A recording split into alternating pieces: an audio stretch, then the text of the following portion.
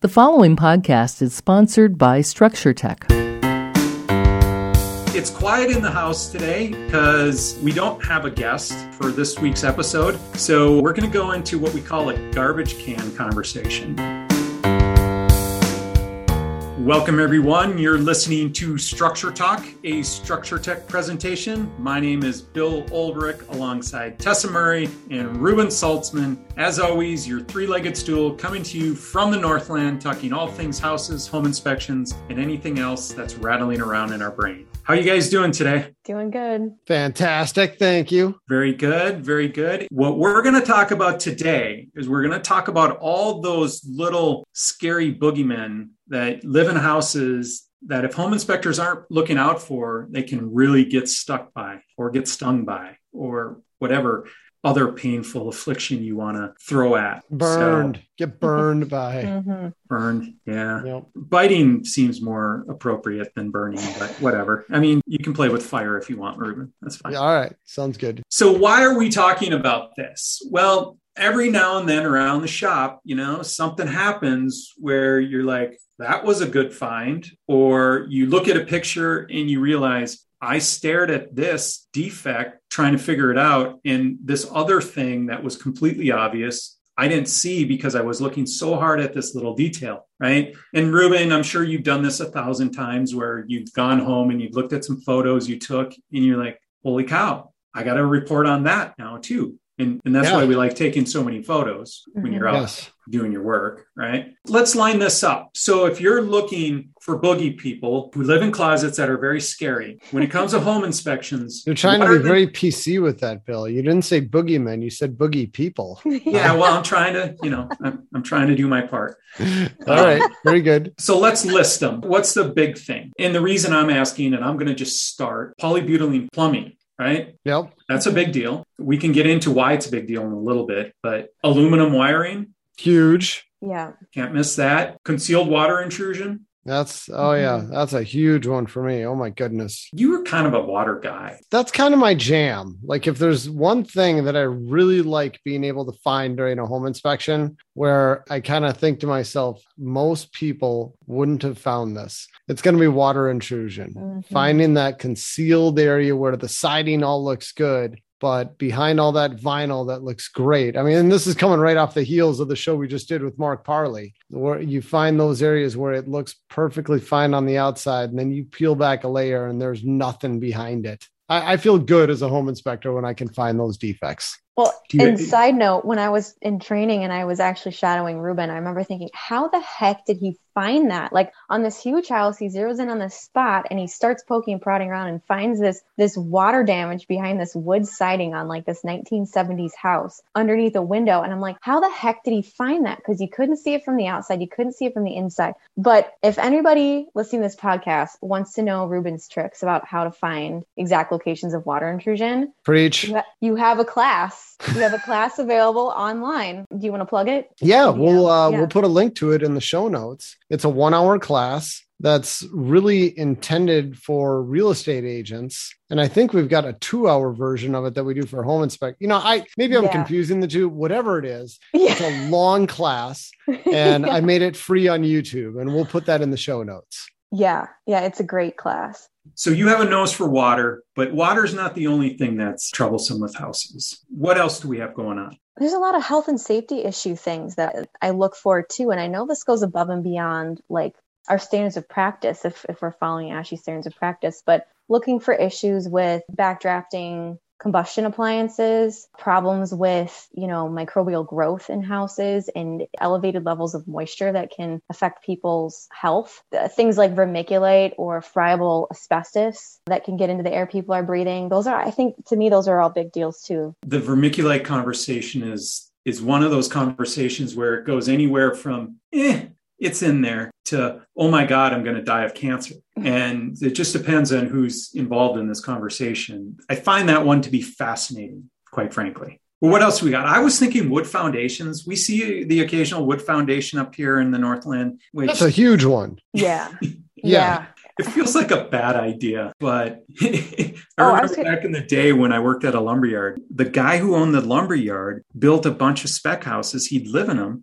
and keep them for a year or so, and then he'd sell it. And he built wood foundations all the time. I don't know about this. And now I'm totally, no way. I have no interest in that. But yeah, it does seem like a bad idea, right? Let's take some wood buried in the ground, wet soil, and see how long it lasts. But how many houses do you guys think are actually wood foundation out there? Like, what percentage of the existing housing stock is wood foundation? It's got to be less than 1%. Okay, that's what I was thinking too. Because I feel like in the last 5 years that I've been inspecting that, I've only run across a couple. Yeah. Maybe two. Yeah. They're pretty few and far between. But boy, when you come across it, I mean, it's just about never something where somebody knows that they're buying a house with a permanent wood foundation. They just assume it's a traditional concrete block foundation. They don't bring it up to you during the inspection. And, there's that disclosure form that the seller needs to fill out. And there's a box to check where it says the type of foundation. A lot of homeowners don't even know that they have a wood foundation. So they just pencil whip the form. They say concrete block or whatever. Mm-hmm. And you're doing the inspection. You're not really even actively looking for this because the instances are so few and far between. We see so few wood foundations. You're not really even on the lookout for it. Yeah. But then you get all the way around the house, and then you kind of notice that all the areas of the foundation, the siding comes really close down to the ground, and you're like, wait, I haven't even seen any of the foundation yet. This is odd.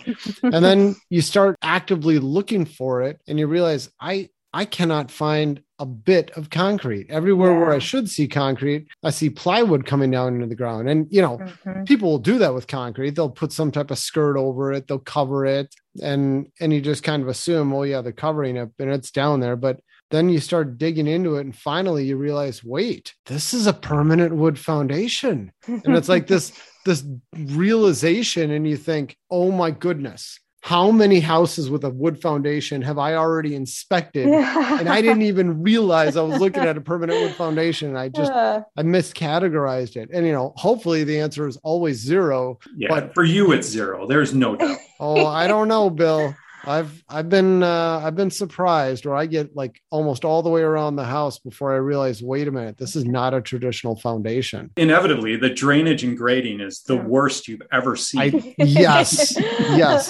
Yeah. No gutters. You're absolutely right. Ground slopes towards the foundation. Yeah. And those are requirements. If you're building a permanent wood foundation, you have to have really good grading. You have to have gutters. You have to have a good water management system, but somehow they're always the worst. I don't know why that is. Please partially, like you said, probably people that are living there don't even realize what they have. Or if they do, they don't, just oblivious. Perhaps a higher power just trying to accelerate the inevitable demise of this thing.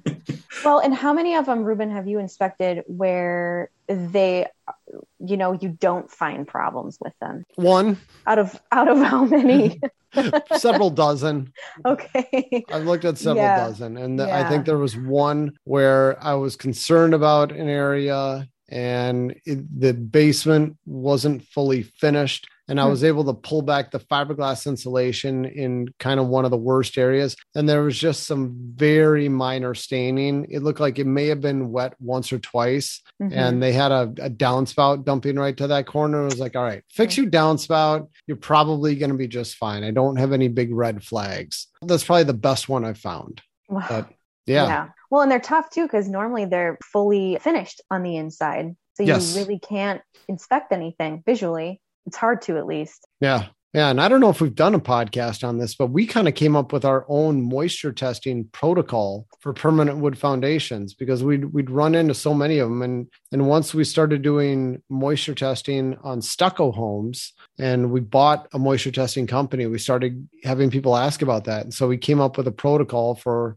permanent wood foundations where we would remove the baseboard trim in a bunch of areas in the basement, and we'd stick moisture probes in the wall, or we'd cut back some drywall underneath the baseboard trim, and we'd actually look at the foundation walls in various areas. And then, we'd bring a nailer with us, and then we'd put the trim back in place. You'd have nail holes that somebody would need to patch. And of course, this is all done with a lengthy permission slip that the homeowner needs to sign off on. Yeah. I mean, we detail exactly what we're going to do, a maximum of 8 locations, and it's not going to be perfect. There's a chance we could break the trim taking it off. Like, you got to be cool with this. Mm-hmm. And we've done it on a lot of houses. It's just one of those things that makes so much sense when you want to finish your basement. And then it makes no sense when you think of like 150 years from now. Okay, let's get to the polybutylene pipes, because we had one of our newest team members. This happens on a regular basis. So you get out of training and you're fired up and you're ready to go, and you go, and this is a simple house. What could be possibly wrong with this? Well, it's like the second one you go to on your own, and it's got some oddball thing, right? Polybutylene pipes. What's the deal with these pipes, and why are they a problem? Leaks, basically, if we're going to say it in one word, the fittings tended to fail, and they would fail with no warning. It's not like it would slowly have a little pinhole leak. They would just rupture, and you would have tons of water flooding a house. And there was a major class action lawsuit against PB or polybutylene piping. And, any of the stuff out there is suspect. As far as I know, there is no recourse for somebody who has it today. I think any of the money that was available is gone. I suspect that the houses that have this piping where they haven't leaked, my gut feeling is they're probably going to be okay. But, there's going to be, for every time I say that, you're going to have 5 more plumbers going, nope, I've found this and I found a leak last week. And you're going to have this anecdotal evidence to say, no, it's all problematic. So what I'm telling you on the podcast is probably not something that I would say to somebody who's buying a house with this. I would tell them this stuff is known as a problematic material, and it'd be a good idea to get a plumber come out here and either put their blessing on it, have a plumber tell you it's all good, or have it replaced. One of the two. And, the piping itself, it looks just like PEX. I mean, it's almost indistinguishable from PEX,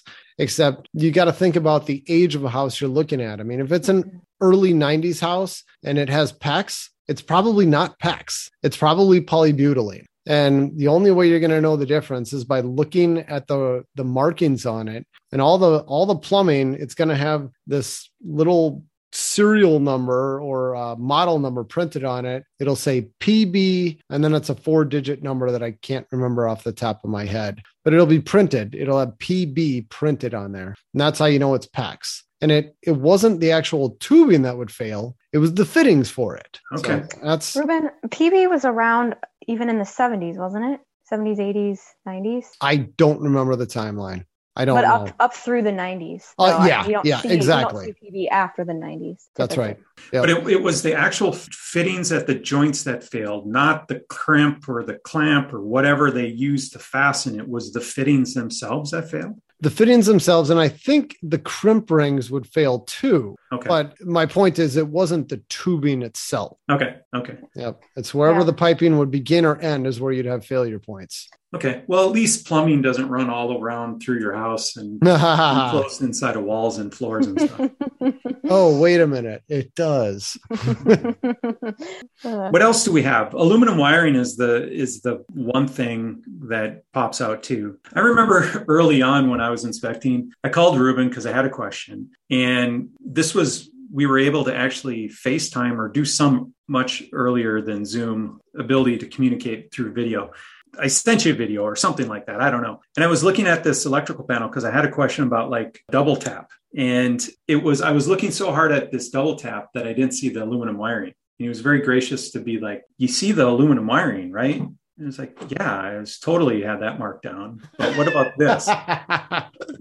Bill, you know what? I'm embarrassed to say I have a very similar story. Ruben, do you remember? It was like I think it was the first or second house I had out on my own. Pretty sure it was the first one. I think it was. The very first house I did on my own, and I was super nervous about it.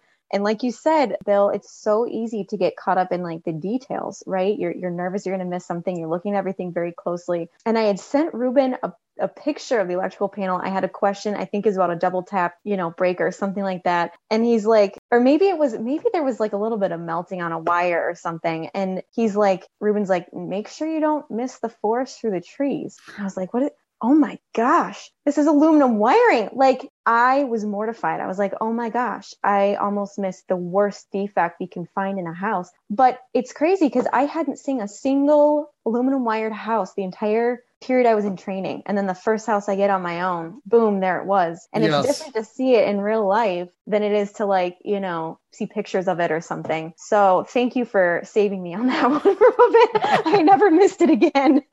I bet not. Oh, man. And you got a story to tell it. In that moment, you're feeling bad. You're like, dude, dodged a bullet. But then immediately that is removed, and you have this overwhelming sense of remorse for the property owner because they are going to have a big turd to deal with today. And I just feel terrible for people because they probably don't know what they have. Because maybe they didn't get an inspection, or maybe it wasn't explained to them what this was or why it's an issue. Or the last inspector glossed right over it. Right. Yeah. Didn't see it. For people that are listening that don't know why aluminum wiring is bad, Ruben, do you want to explain that? I'd say it's the exact same reason that PB plumbing is bad. It fails where it begins and it ends. There's good analogy. The wiring does not start on fire in the middle. It's all of the connections, and it's a matter of failed connections where it's a much more expansive material than copper. And when it gets hot, it expands and then it doesn't contract to its original shape, and the fittings become loose. And over time, it leads to oxidation, resistance of electrical flow, which creates heat, and it repeats the process, and eventually you have a fire start. And it's the Franklin Research Institute found it's 55 times more likely to reach fire hazard conditions. So in a nutshell, why it's bad, the Consumer Product Safety Commission has a ton of information about aluminum wiring on their website about what you can do if you have aluminum wiring. And it's either you redo every connection where it begins and ends, or you replace it. Those are kind of your two options. Either one is really expensive. Yeah. I would say this is probably like one of the worst things we can find as home inspectors. Wouldn't you agree? I mean, the most expensive problem we can find. For electrical. Yeah. Definitely. Yeah. And we forgot to mention too, which age house would you be looking for this? Mid 60s to mid 70s? Yeah. About 1965 to 1972 was the really bad stuff. After 72, they started using a different alloy that wasn't nearly as bad, but I don't get into trying to identify which alloy was used and whether the connections are right or not. At that point, we punt to an electrician and we let them sort it out. Yeah, I think I've actually found aluminum wiring, branch circuit wiring in a house that was 1977 before. Wow. So, they must have been, whoever wired that house was using like some leftover aluminum wiring stuff. I mean, maybe it was the kind that's not as bad as the 1965 to 72, but still, again, we can't determine that. Yep. Leave that up to an electrician. So virtually every system in your house has got one big black eye over the history of the materials that was used. Yeah, I can't think of much. That didn't have big problems. Okay, so on a roof, we had organic shingles, right? Yeah. Who thought that was a good idea? Yeah, those aren't around anymore. Do you think there's any houses left with organic shingles on them? There's got to be some, but... Yeah, one of our newer inspectors posted a picture of it not long ago. And I bet it was in horrible condition, It was. Wasn't it? Yes. Yeah. And he posted that. I'm like, that can't be organic shingles because they're all gone now. And no, sure enough, it was. He had some good close-up photos and you could tell. Yeah. So, I mean, if you look at your roof and it just looks absolutely nasty, to me, identifying whether it's organic or not doesn't really matter. It's nasty. It's time for a new roof.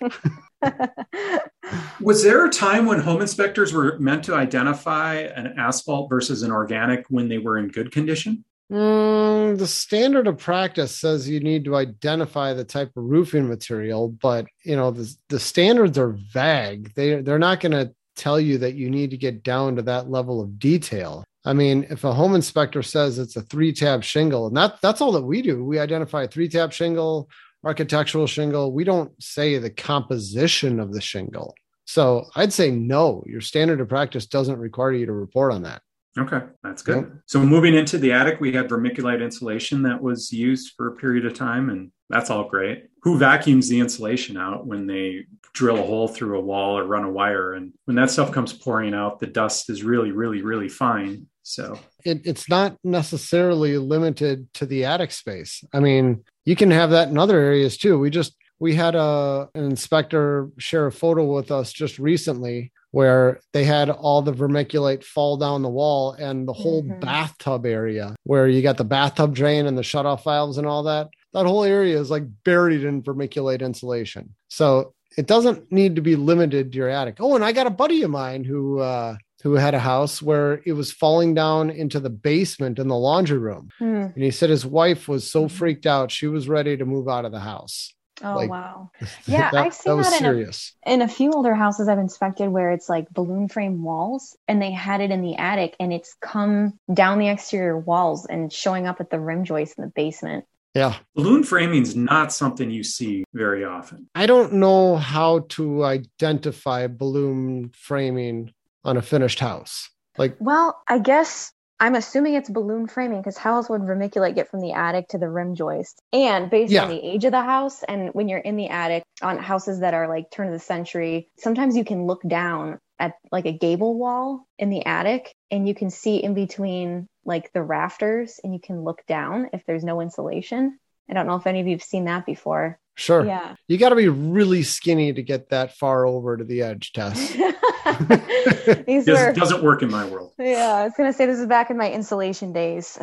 Yeah. And just in case anybody's wondering, balloon framing versus traditional platform framing, balloon framing is where you'd have really long 2x4s, like 16-foot 2x4s, and you'd go all the way from the foundation up to the attic on a 2-story house, and you'd have no separation at the second floor. Yeah. The second floor, the first floor ceiling, there would be no framing there. Today, we stack stuff on top of 2x4s, but back in the day, you just attach it to the edges of 2x4s. Yeah, they would like hang the floor system from the studs. Yeah. And you'd have a big passageway all the way from the attic to the basement. Yep. Is the Vermiculite Trust Fund still open? Sure is. Yeah. Yep. We did a long podcast on that topic. And if you have vermiculite and we didn't even talk about the problem with it. It contains asbestos. There we go. We're burying the lead here. Almost all of it will contain asbestos. And it's one of the nastiest forms of asbestos where it's really easy to have that stuff become airborne and it can contaminate your house. Asbestos will cause asbestosis, mesothelioma. Can't remember what else, maybe lung cancer. Don't remember all the bad stuff it'll do. None of it's good. None of it's good. Yeah. So you don't want that. And even hard to clean up, right? Like, how do you get all those fine particles out? I'm sure there's people who can do it and they probably use fancy techniques, but better not to find it than to find it. I was going to say, when you hire someone who can remediate and vermiculite insulation, I'm pretty sure they depressurize the attic while they're removing the insulation, right? You know, we should get someone on the show and do a podcast about remediation. I'm pretty sure they have to make sure that the attic is sealed off to the house, and then they use fans, I think, to depressurize it so none of the particles in the air from the attic can get back into the house while they're vacuuming it out. Okay, so we've got wood foundations underground. We've got vermiculite up in the attic. We've got plumbing that runs all through the house, some bad shingles. Tessa, you were talking about some health and safety things. What were you thinking when you were talking about that? A couple of things that come to mind, just backdrafting combustion appliances. And specifically, I would say the most common thing that we can find as home inspectors is like natural draft or atmospherically vented, natural gas water heaters. And especially in, I would say, houses that have been like improved, where people have, let's say they've replaced windows, they've air sealed their attic, they've made the house tighter, they've added exhaust fans in bathrooms that they didn't used to have exhaust fans. They've added an exhaust fan in the kitchen. Maybe they've replaced the old furnace with a sealed combustion furnace. In theory, they've done all these things that improve the energy efficiency of their house, but people overlook this small detail that you still have this old water heater that relies on all the air in the space for proper combustion, just the heat in the exhaust gases to, rise up and out of the house. There's no fan pushing it out or anything like that. It's not sealed combustion. And so with that type of system, you really have to kind of be careful and make sure that it's drafting properly. And you can also run across problems, with venting itself, not being correct or, not being sloped properly, or there being a block in the chimney or something. But I think this is becoming a more and more of an issue today as we change out old furnaces with new furnaces, and we leave these old water heaters in houses, and we keep installing these atmospheric water heaters because they're cheaper than like a power vent water heater. So I know it goes above and beyond our standards that we're required to do, but one thing that we do at Structure Tech is to do kind of what we call like a worst case depressurization test. And we've probably talked about this on the podcast before. BPI, Building Performance Institute, is this credentialing organization, and they have this kind of standard testing process to see if water heaters are drafting properly or not. So we try to follow that. I can't say we do it to a T, but we definitely put the house in what we call a worst case situation. We make sure all the windows are closed, exterior doors are closed. We turn on all the exhaust appliances in the house to create a negative pressure, like the dryer, the bath fans, kitchen range, all of that. And we make sure that, if you've got a furnace and water heater that draft together up the chimney, that the furnace isn't running at the same time. That can actually warm up the chimney and help the water heater. So we make sure that water heater is, been off, and then we turn on some hot water and make sure that we don't feel any flue gases coming back out at the top, in that gap between the top of the water heater and the flue. And if it is, spilling out, we call that, that water heater's backdrafting. And if it doesn't correct itself within, is it 1 or 2 minutes? What is the BPI current standard? Can't remember. 1 minute. 1 minute? Okay. Yep. Thank you. Then that water heater would fail a backdraft test. And that's an issue because, you've got carbon monoxide, you've got, moisture that's coming back into the house, and people are breathing that in. So that's a health and safety issue. I had one of those weird experiences when I walked into a house in the city. It was like on top of a hill.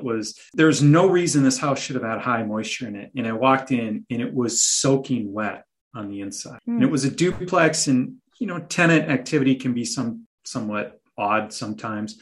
And it was also an immigrant family, and there were several generations living under one roof, and they were cooking a lot. And so there was a lot of boiling and a lot of stuff like that. So, but what I found quite by accident, because it was a super high house and I couldn't get on the roof, is that the cap on the water heater had dropped down. And so this gas burning water heater was not exhausting from the house. And so none of that moisture was leaving. It was just filling the house. And it wasn't obvious at the time, but I got home and I saw a picture. I'm like, that's why. I mean, the windows were dripping. It was really interesting to see how much moisture was in that house. And there was no other explanation that I could find. Did you get a headache while you were inspecting that house? I pretty much probably had a headache all the time. So I don't even know which days were headaches from carbon monoxide or just in general headache. But it's weird. You guys have probably run into situations where your sixth sense is telling you something's not right here. Yeah. And it's only a matter of time before I open enough doors or pull off enough service panels that I'm going to find the reason that this is happening. Similar to your experience, Bill, I had a house, and this has happened multiple times. And Ruben, I bet you've experienced this too, where it's not the whole house that you feel the humidity, but you walk down into the basement, and when you approach the utility room, it's like really warm and humid in the utility room. Yes. You felt that? And usually it'll smell a little bit weird too. And you're like, okay, something's backdrafting in here. Yeah. It's almost like a sweet smell. I don't know how else to describe it. Yeah. It's combustion gases is what we're smelling. Yes. The sweet smell of combustion. I mean, I know that carbon monoxide is odorless, but the byproducts of natural gas combustion, there's something else in there where you can smell it. I mean, you know what you're smelling. Yeah. So pay attention to that. But I think another big one is, and I'm going to say the M word, mold. It's mold, right? I mean, we're all afraid to say mold, but I mean, mold is a big issue. And a lot of buyers we do inspections for, it can like make or break the deal for them if there's a house that has mold in it. And it's not required to identify it, But I think it ties in with that. What we're doing is we're inspecting this house, and you have to be thinking about all these different issues and how they tie together. And who better do that than a home inspector who's looking at the roof system, looking at the siding, where the water goes on the outside, proper drainage and grading, the type of foundation that you have, type of ventilation that the house has. You can kind of see occupant behavior too when you're there, and if that's impacted things. Are you seeing dark staining in the attic? Are you seeing condensation in the crawl space or mold in the crawl space? And keeping an eye out for all those things. Does the house have, bath fans in the bathrooms and all of that? I think that's another really big one. How concerned are you with mold in the attic? That is a good question. This is one that a lot of people have really strong opinions about. Me personally, I think it's a sign of a bigger problem. When you've got mold in an attic or dark staining in an attic, it means you've got a moisture problem. It doesn't mean that you've got a ventilation issue. It means you've got moisture getting up there. And the first thing to do is to stop the moisture from getting into the attic. And you do that by air sealing the attic so you don't have warm moisture from the house rising, getting up into the attic and condensing on the other side of the roof decking. And once you air seal that attic from the house, you've got two completely separate spaces. And then in theory, that moldy air in the attic is never going to mix with the conditioned air in the house. It's kind of like thinking, are you concerned about the mold that's growing on your siding on the outside of your house? It's outside your house. Once your attic is air sealed, it's outside your conditioned living space. So in that way, I wouldn't be. But if you've got someone who's deathly allergic to mold and you've got an attic that has a lot of bypasses connecting it to the house, and you've got that air mixing and transferring, then it could be an issue.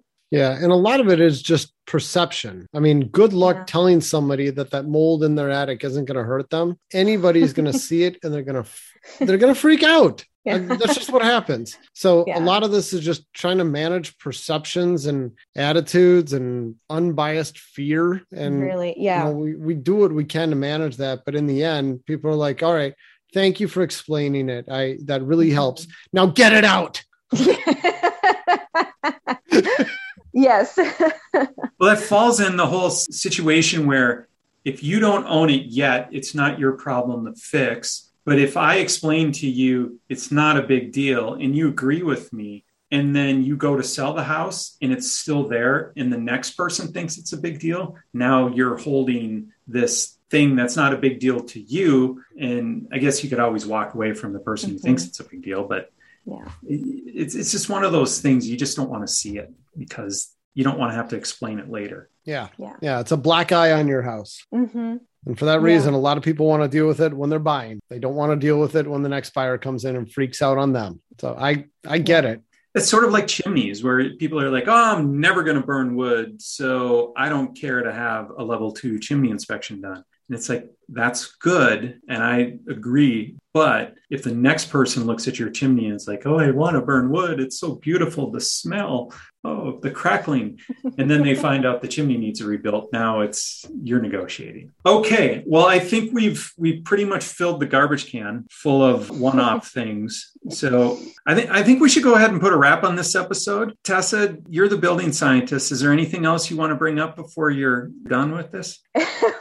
We could take a whole nother episode just talking about like building science stuff again, because I love it so much. But I think health and safety inside a house is a big deal. Is that what you're saying? It is. It really is. Yeah.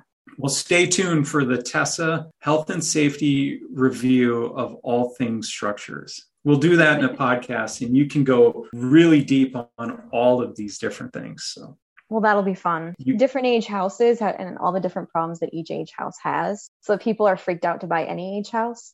I'm just kidding. You just can't use the word depends the whole episode. Oh boy. All right. Good luck. Let's do this. Let's put a wrap on this episode. You've been listening to Structure Talk, a Structure Tech presentation. My name is Bill Ulrich alongside Tessa Murray and Ruben Saltzman. Thanks everybody for listening. We'll catch you next time. For more information on how we can provide you with the right information about your home before you buy or sell, contact us at structuretech.com.